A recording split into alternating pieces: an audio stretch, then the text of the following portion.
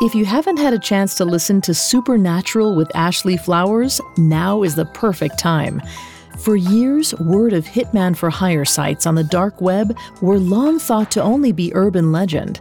Then law enforcement learned about a dark web murder for hire site called Besa Mafia, where a hit was actually carried out. If you enjoy today's episode and want to hear host Ashley Flowers dig into a different mystifying crime each week, follow Supernatural with Ashley Flowers. Episodes release every Wednesday, free on Spotify or wherever you get your podcasts.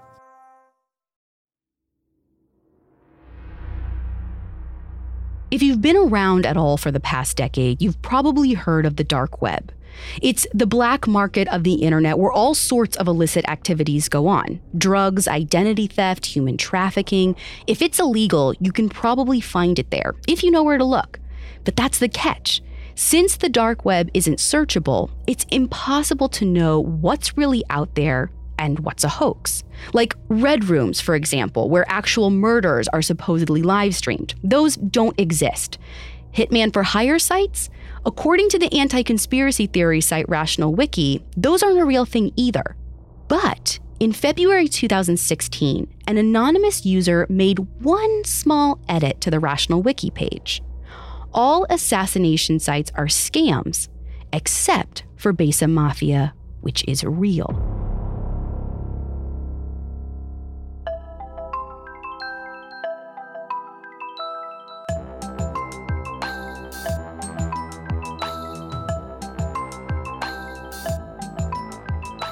This is Supernatural, a Parcast original, and I'm your host, Ashley Flowers.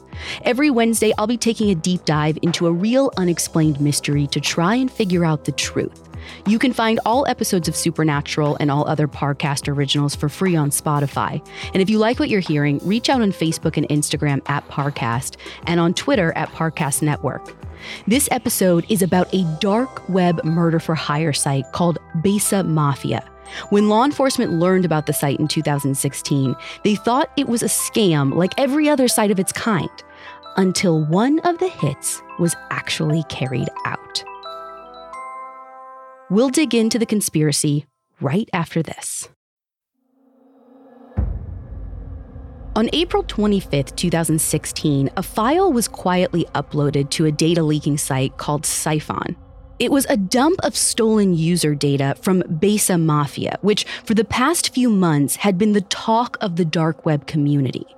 Besa is Albanian for trust. The site is supposedly run by members of the Albanian Mafia, although they don't carry out any of the services themselves.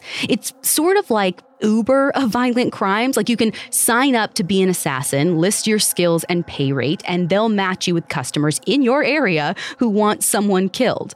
Besa Mafia appeared on the dark web in December 2015, and it started to gain attention a couple of months later. Posts about the site were popping up all over the internet, on Reddit and Quora and random blogs. All of them insisted that it was the real deal. The leaked data, though, told a different story. There were definitely hundreds of paying customers, usernames, passwords, message logs, Bitcoin transaction, even pictures of the intended victims. But reading through the messages, it looked like none of the hits that were paid for had ever actually happened. The site's owner was taking payments and then stringing the customers along with unexpected delays, missed connections, and so on until they just gave up. And I say appeared because whoever was behind the leak could have just cherry-picked messages to make it look like a fraud. That's what a lot of the site's supporters were saying. But to most people, the leak just confirmed the obvious. Of course, Besa Mafia is a scam. Every murder for hire site is. Now, it's reasonable to think you could hire a hitman on the dark web. Pretty much every other illicit business can be found there. You've probably heard of Silk Road, the black market site that was shut down by the FBI in 2013. They mostly sold drugs, but there are other sites out there that sell weapons, child abuse materials, human organs, any number of horrible things you could think of. But none of the major markets allow the solicitation of murder. And that's probably because, murder is bad, but it's mostly because so many people were getting ripped off.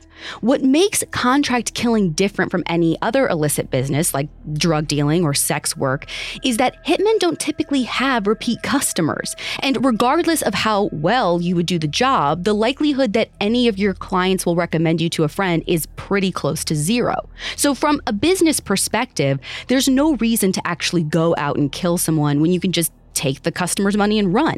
After all, what are they going to do? Go to the police? In fact, the guy who ran Silk Road, Ross Ulbricht, tried to hire a hitman online and he got scammed. Not only did he lose $730,000 on murders that never happened, but one of the hitmen that he tried to hire was an undercover cop. That's one of the factors that led to his arrest in 2013. If the person who more or less invented the dark web black market couldn't get a murder done without getting arrested, it seemed like no one could. So after getting banned from basically every dark web marketplace, individual assassins started setting up their own sites, all of which were quickly confirmed to be scams. At the time of the Besa Mafia leak in 2016, never in history has there been a single death tied to a dark web hitman. And from the leaked data, it didn't look like Besa Mafia was going to be the first.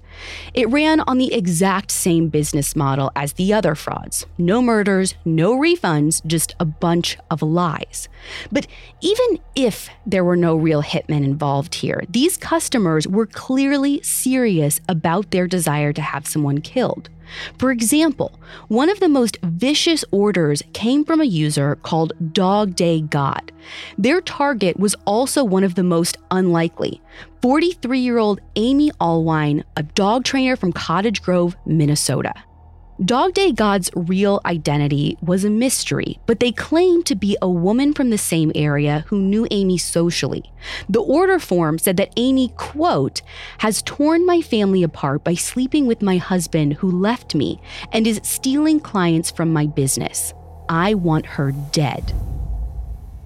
At the time of the leak in April, the job was still pending. It hadn't been accomplished yet, but according to the messages, there had been a few failed attempts in the previous month. And just a few days earlier, Dog Day God had made a second payment to upgrade the murder from a staged car accident to an arson, burning down the entire Allwine family home. So far, this user had paid Besa Mafia at least $11,000 for Amy's murder. Clearly, they were serious about making it happen. So if the hitman didn't come through, who knew if this person might take matters into their own hands? So when the FBI learned about this data leak, they took it seriously enough to warn the local police in Cottage Grove about the threat on Amy's life. The police contacted Amy and her husband, Steven, who were understandably shocked by the news. Neither of them had any idea who Dog Day God could be. The Allwines were a happy suburban couple who didn't have a single enemy in town. I mean, they were both involved in their local church, and Steven was even a deacon.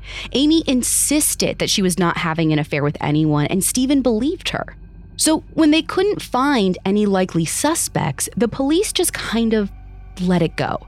After all, the evidence pointed to Besa Mafia being a scam. For all anyone knew, this could just be some kind of sick practical joke. So the Allwines went back to life as normal. Over the summer, the Besa Mafia site was shut down by vigilante hackers. The site owner was never found, and neither was Dog Day God. But it looked like the Allwines' nightmare was over. But then, 6 months later, Amy was dead. On November 13th at around 7 p.m., Steven and their son Joseph get home to find Amy's body sprawled on the floor of the master bedroom. It looked as if she shot herself, the gun still laying next to her elbow. It's the same handgun that she and Steven had bought for protection just a few months earlier. Steven calls 911 and says, "I think my wife shot herself." And he doesn't sound very sure about it, and it's no wonder why. The local detectives remember the Allwines from the hitman threat. Before they even get to the house, they have a feeling that this probably isn't a suicide. And all the evidence seems to confirm it. There are some things at the scene that just don't quite add up. First of all, there's a clean patch on the floorboards right outside the bedroom where Amy was found. It was cleaned very recently, like the smear marks weren't fully dried yet, which implies that someone was cleaning up the scene after Amy died. And even the bedroom itself looks staged. There are signs that the body was moved post-mortem. The gun is actually resting on the floor next to Amy's left elbow, which is odd placement on its own, but extra weird because the entrance wound is on the right side of her head. And honestly, it's strange that she was able to aim the gun at all, because when the autopsy came back, Amy had a large amount of scopolamine in her system. Scopolamine is a prescription drug that, when taken in excess, can cause memory loss and unconsciousness. Amy had taken 40 times the recommended dose.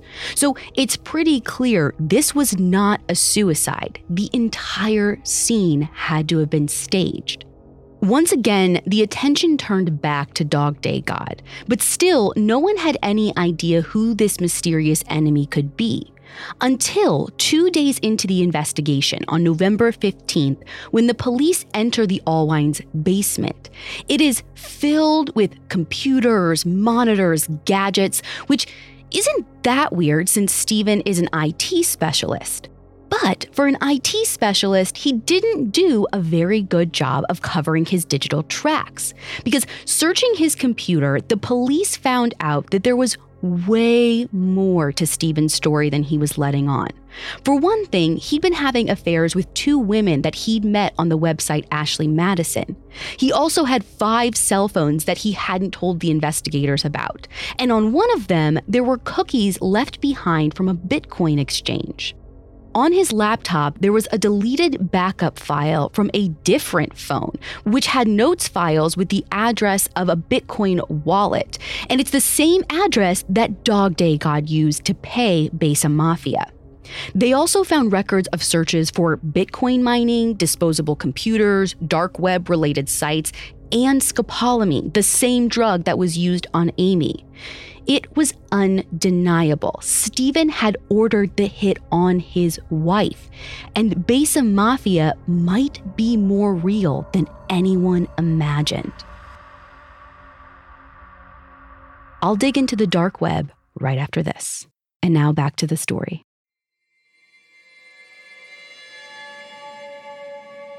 Steven Allwine had signed up on Besa Mafia on February 15, 2016, right around the time when the site started gaining popularity. His motivation, apparently, was to get rid of his wife Amy so that he could be with one of his mistresses. Divorce isn't allowed in their church, so if Steven went that route, he'd lose his position as deacon. But if Amy died in a sudden accident, Steven could grieve, move on, and remarry with no one the wiser. Now, Steven worked in IT and he was already pretty familiar with the dark web. To get access, you have to use an encrypted browser called Tor, which makes it harder to trace your location and activity. Tor is essentially the portal to a hidden network of websites that can't be found through search engines. Instead of a regular URLs ending in .com or .net or whatever, these pages all end in .onion, which regular web browsers aren't set up to access. The addresses also tend to be random strings of numbers and letters instead of words, which makes them really hard to track down, especially since Tor, by definition, is impossible to search on the regular web. But somehow, Steven gets a hold of the address for the Besa Mafia site, which isn't the high-tech masterpiece that you might expect. The site looks like it was designed by an amateur in early 2000. Like, the top banner, which uses the font from the movie The Godfather, says, Besa Mafia, hire a killer or a hacker. You know, just in case you hadn't made up your mind yet about which one. The homepage is covered in what are obviously stock photos of men with guns with their faces blurred out for some reason, as if they're pretending that these stock photo models are their actual assassins. Like, the whole thing just reeks of a scam. There is a link to a page titled Services, which explains how it works. We are a network of mob members who know how to use computers. When you order one of our services, we will forward it to the nearest mob member to you. He will provide the services to you locally. We have gang members who are willing to do killings starting from $5,000. And they don't just do murder. Beatings, arson, any kind of violent crime is on the table here. The site itself essentially acts as an escrow service. Customers anonymously send the money through Bitcoin, and Besa Mafia holds it until the hitman confirms the job is done. Then they pass the money on, keeping 20% as a service fee. It's supposedly no risk. If the hitman backs out or fails, the site's admins will give you your money back. At least that's what they promise.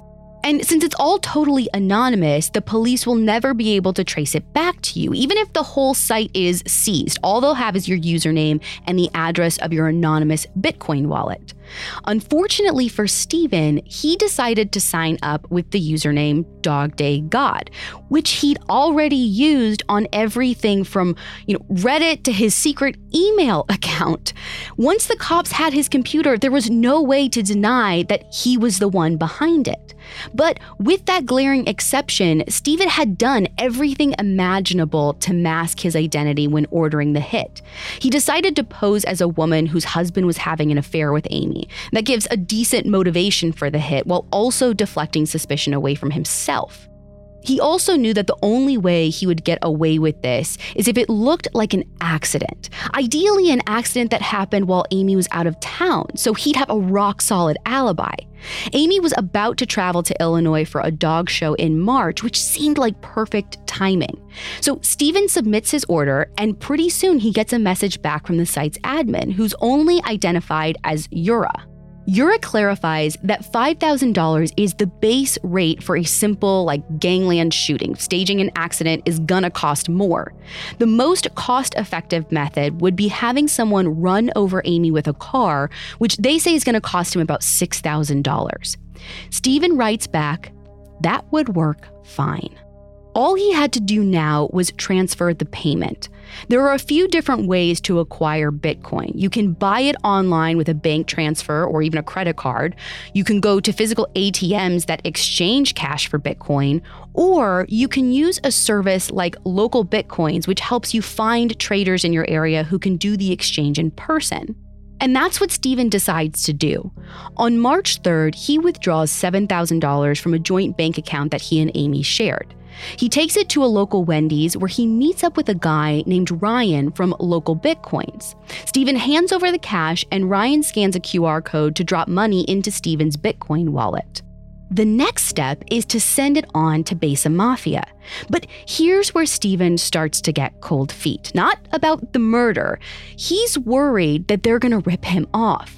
After all, he'd heard about how hitman for hire sites were all scams. And sure, everyone said Besa Mafia was different, but Steven still is a little suspicious. So he tells Yura that he wants to use a third-party escrow service to hold the money until the kill is done. Yura points out the obvious problem with that. Any reputable escrow service is going to require proof that the transaction was completed, and you can't exactly just send them a photo of a dead Amy. And on the flip side, if Besa Mafia didn't do the job, how is Steven supposed to file a complaint about it? Is he going to tell the escrow service that a hitman he hired didn't kill his wife? That's hardly an option either. So Yura says either find an escrow service that you trust that allows illegal transactions, or you're just going to have to trust us. All those 5-star reviews don't lie. So finally, Steven relents and transfers the money to Yura's Bitcoin address. He writes to Yura, "They say that Besa means trust, so please do not break that." On March 19th, Amy left for her dog show in Illinois. She came back the next day in one piece. Apparently, the hitman didn't have a good opportunity to stage a car accident. Yura apologized and said that they were willing to try again. Customer service is their top priority. So Steven says, okay, one mistake is understandable. We might as well keep trying. The next time Amy heads out of town, he sets up another attempted hit. But once again, she comes home safe and sound. Over the next month, Steven sets up at least 5 different appointments, but they all fall through for one reason or another. Since getting her while she's traveling is proving difficult, Steven suggests another idea. Like, why don't you just kill her at our home and then burn down the house? And Yura says, sure, we can do that for an extra $5,000. Steven begrudgingly agrees, transfers the money, waits, and of course, the arson doesn't happen. Finally, Steven issues an ultimatum. Get it done by May 1st. I don't care when or how, just get it done or I want my money back. He sends over another 4 Bitcoin, which would be a couple $1,000, and promises another 21 Bitcoin after Amy is dead. But of course, once again, Steven comes home to find Amy alive and well. And at this point, he just gives up and asks for a refund. He gets a message back on May 20th that says, unfortunately, this site has been hacked. We got all customer and target information, and we will send it to law enforcement unless you send 10 Bitcoin to this address. To Steven, it was obvious that this was part of the scam. He wasn't getting his refund, and now he was being blackmailed. He didn't pay them a cent more. By all evidence, that was the last correspondence Steven ever had with Besa Mafia. The hit never happened, he didn't get his money back, and within a couple of months, the site was shut down. But now, in November, Amy was clearly dead. So what happened? Steven was obviously involved in some way, so on January 17th, he's arrested and charged with second-degree murder, at which point he stops cooperating entirely. He claims that he's never even heard of the dark web, despite all of the evidence in his basement to the contrary. If police are going to build a case against him, they need to figure out what actually happened and who else might be involved. So they start by looking at Yura. If anyone has answers, it's gotta be him. But Yura is basically a ghost. No one knows who he is or where he is. The Besa Mafia server had a Romanian IP address, but that doesn't necessarily mean anything. I mean, he could be using a proxy. It's impossible to trace him through his messages since it was all done on the encrypted Tor network. And since the entire Besa Mafia site was taken down by hackers a few months ago, the police don't have any idea how to contact Yura at all. But after a little bit of web sleuthing, the authorities found out that Yura wasn't working alone. There were several blogs reporting that 2 other people had co-founded the site, an Australian journalist named Eileen Ormsby and a British programmer named Chris Montero. Now, this comes as a bit of a shock because for the past year, Eileen and Chris had both been constantly posting on their own blogs about how Besa Mafia was a scam. Their posts are still some of the first results that you come up with when you Google Besa Mafia. But according to these reports, that's all a decoy. Chris was the real mastermind behind the site. Eileen was in charge of promotion and marketing, and Yura was an Albanian mobster living in London who hooked them up with assassins. But in early 2016, Chris and Eileen started to worry that the site was getting too much attention. So to keep law enforcement off their backs, they pretended to expose Besa Mafia as a scam. Allegedly, Chris and Eileen orchestrated the data leak in April 2016. They only released the messages from pending customers to make it look like none of the orders were ever completed. And then they went on their personal blogs and wrote all about how Besa Mafia was fake so that no one would ever suspect that they were the ones running it. Now, I totally understand that this is kind of a convoluted story, but it's the only lead that the police have gotten at this point. So the UK's National Crime Agency gets a warrant to search Chris's apartment in London. In early February 2017, a team of officers break down the door to find Chris sitting on the couch, eating a bowl of pumpkin soup. The living room in his place is full of computer equipment, like 6 different monitors, all flickering with different programs, a whiteboard on the wall covered in numbers and arrows. And before Chris can even react, he's handcuffed. After seizing his computer, the officers take him down to the station and formally arrest him for incitement to murder. When the NCA interrogates Chris, though, he has a very different side of the story to tell. He says he's already spoken to the NCA. and the FBI and the London police and the LAPD and the counterterrorism unit. He was the one who hacked into the site and took it down. If they were arresting him, they truly had no idea what they were dealing with. Coming up, the truth about Besa Mafia finally unravels. Now back to the story. Chris Montero is one of the leading researchers on cybercrime. He runs the subreddit r/deepweb, and he's written a bunch of wiki articles, including the Rational Wiki page on internet assassination. In February 2016, someone edited that page to insist that Besa Mafia was real. Chris had never heard of Besa Mafia, but as far as he knew, and he knew a lot, every hitman for hire site out there was a scam. This one couldn't be any different. Chris isn't going to let someone fill his carefully researched article with lies, so he gets on the Besa Mafia site to see what's going on. That same day, he writes a post on his blog, pirate.london, about all their terrible business practices and bad web design, asserting that it has to be a scam. A few weeks later, he gets an email from Yura who insists Besa Mafia is real. He even says, "If you want us to prove that we do business, give us the name, picture, and address of some enemy of yours. We can send some local crime members to do a beating to him." Chris politely declines, and instead he says they could just send him some news coverage of murders that they were tied to.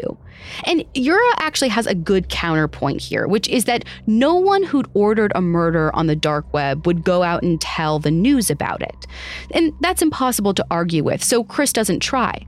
But he does publish the full email exchange on his blog, along with some mocking commentary.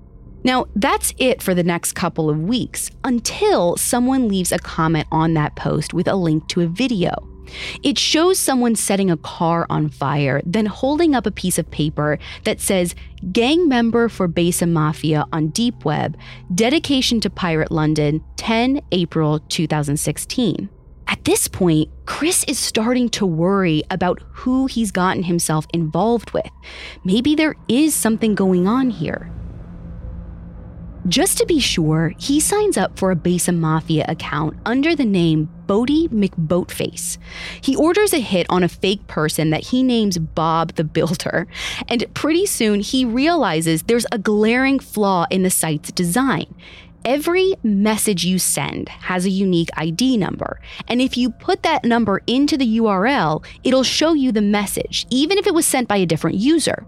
So using that technique, Chris methodically scrapes every single message from the database, and what he sees is the same scheme playing out over and over again.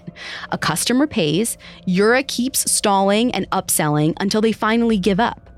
As for all those happy customers all over the web, Yura had hired an army of freelance writers, making sure that they used the right buzzwords so their review would show up first on the page in the search results. Now, Chris had nothing to do with the hack and the data leak in April 2016, but Yura apparently thought he did, so he used the same strategy to fill the web with articles claiming Chris was a disgruntled co-founder of the site. In hindsight, they shouldn't have been convincing enough to fool international law enforcement, though, especially because ever since the leak, Chris had been trying and failing to get the NCA and the FBI to take Besa Mafia seriously. But he just kept getting passed around to different police agencies because no one was sure whose jurisdiction it was, and frankly, because it didn't seem like a top priority. Some Romanian scumbag is scamming murderers out of their money, like, good for them. But even if it was a scam, Chris figured correctly that some of the people might try to kill their targets by other means.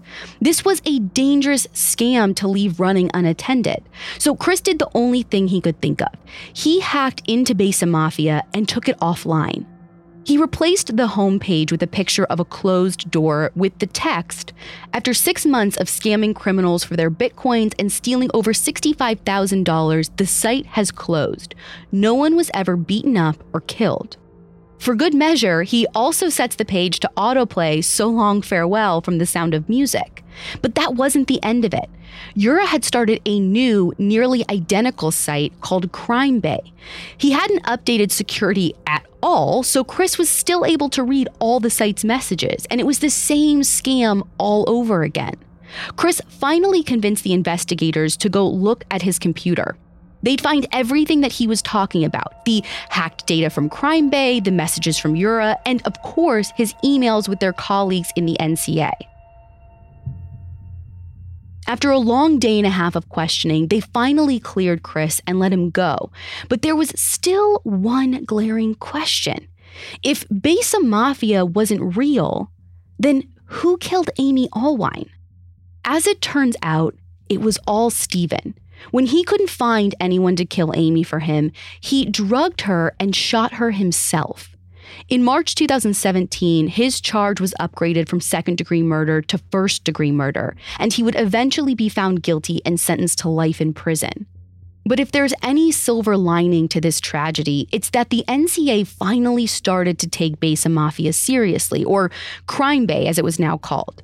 In May of 2017, the NCA shut down the Crime Bay site and started tracking down the users to prevent another Allwine situation. A few people were arrested for soliciting murder, but only one was actually charged, an Italian woman who was sentenced to 6 years for ordering a hit on her ex-boyfriend. Yura, though, was never found, and within months, he had set up another site called Cosa Nostra. It was rebranded again and again with the names of different mob groups. Sicilian hitmen, Yakuza Mafia, Bratva Mafia. It seemed like nothing could bring him down. All the while, he kept emailing Chris. Weirdly, Yura now openly admitted that his sites were a scam, but he said that was the reason not to take them down. In his mind, he was stopping crime by wasting the time and the money of aspiring killers. As Yura wrote to journalist John Volpicelli, if you intend to report hitman scams, you are basically siding up with those would-be murderers, helping them to avoid scams and traps and helping them to find other means to do their kill. It is a moral right to scam criminals and would-be murderers. Sure, maybe he has a little bit of a point, but clearly stealing money from these people isn't going to stop them from committing the murder on their own. It's just delaying the inevitable. If he doesn't share all of the information he collects with police, he's partially responsible if anything happens. But it does seem like after Amy's murder, Yura had a bit of a change of heart, even if he didn't change his business practices at all. In 2018, the CBS show 48 Hours did an episode on Hitman for Hire sites, and they actually reached out to Yura for comment. Amazingly, he started sending the producers the names of some of his customers and targets. He apparently wanted to prove that he was serious about stopping crime. Yura's tips led to the arrest of 4 of his own clients. An army specialist was sentenced to 15 years for the attempted murder of his pregnant girlfriend. A nurse in Illinois got 10 years for attempted murder of her lover's wife. And a man in Singapore tried to kill his ex-lover's new boyfriend, and he got 5 years for that. There was even a California man who was sentenced to 3 years for ordering a hit on his stepmother. And his sentence was lighter because even though the full cost of the job was $9,000, he'd only paid about $3 before 48 Hours tipped off the police. But not every story had a happy ending. In June 2018, someone ordered the murder of 21-year-old Brian Njoroge, a soldier who was on leave in Indiana. Now, Yura didn't follow through on this hit as usual, but a week later, Brian was found dead from a gunshot wound to the head under the stairs at a local baseball field. This is hard to believe, but even though the police were tipped off about the hit order, they didn't investigate Brian's death at all. It was ruled a suicide and the case was closed within a couple of days. So this could be the second death linked to Yura's website, but it's impossible to say for sure. At the very least, when the 48 Hours special aired in September 2018, it meant Yura's days were numbered. In June of 2019, he emailed 48 Hours saying that, unfortunately, after your show, the business has decreased tremendously. People concluded that the site is a scam. Now, there's really no surprise there, but he also claimed that he was getting out of the murder business and had opened a restaurant. As strange as it sounds, this was the detail that might finally give up Yura's identity. With the help of an intelligence analyst, 48 Hours was able to connect some of the hacked data from one of Yura's dark websites to an email address that belongs to an older Russian woman living in New York City. From there, they found an email address for her son-in-law, which contained the words gun and killa. That man had moved to the US in the 1990s, owned a tech company, and had recently bought a restaurant. 48 Hours actually tracked this man down in New York City in early 2020. They ambushed him on the street and asked him, "Are you Yura?" The man denied having any idea what they were talking about and claimed someone must have stolen his identity. But his reactions were bizarrely combative, though. Like, he started to get a little bit violent, and the 48 Hours team ended up running back to the van before things got out of control. They never got a full interview with the man, and they've never released his name. But based on his behavior, it's totally probable that he could be Yura.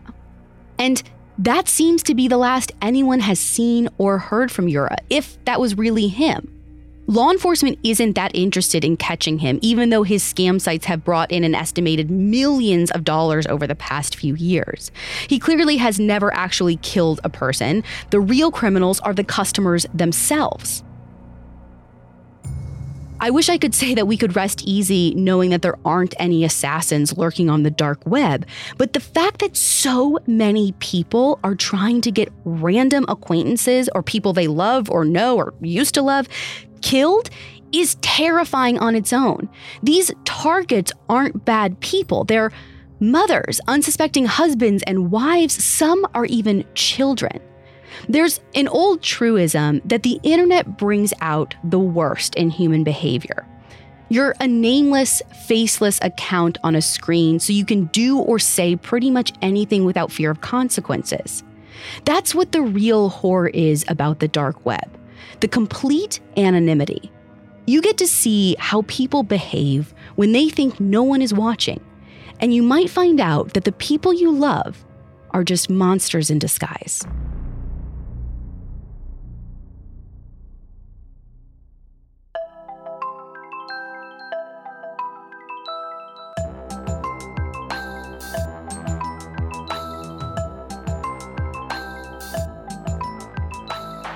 Thanks for listening. I'll be back next week with another episode. You can find all episodes of Supernatural and all other Parcast originals for free on Spotify.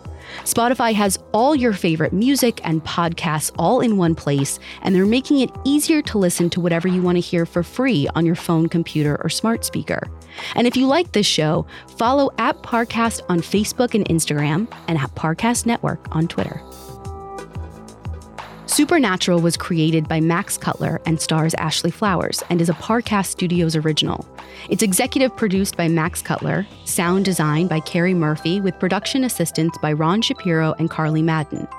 This episode of Supernatural was written by Kate Gallagher, with writing assistance by Drew Cole.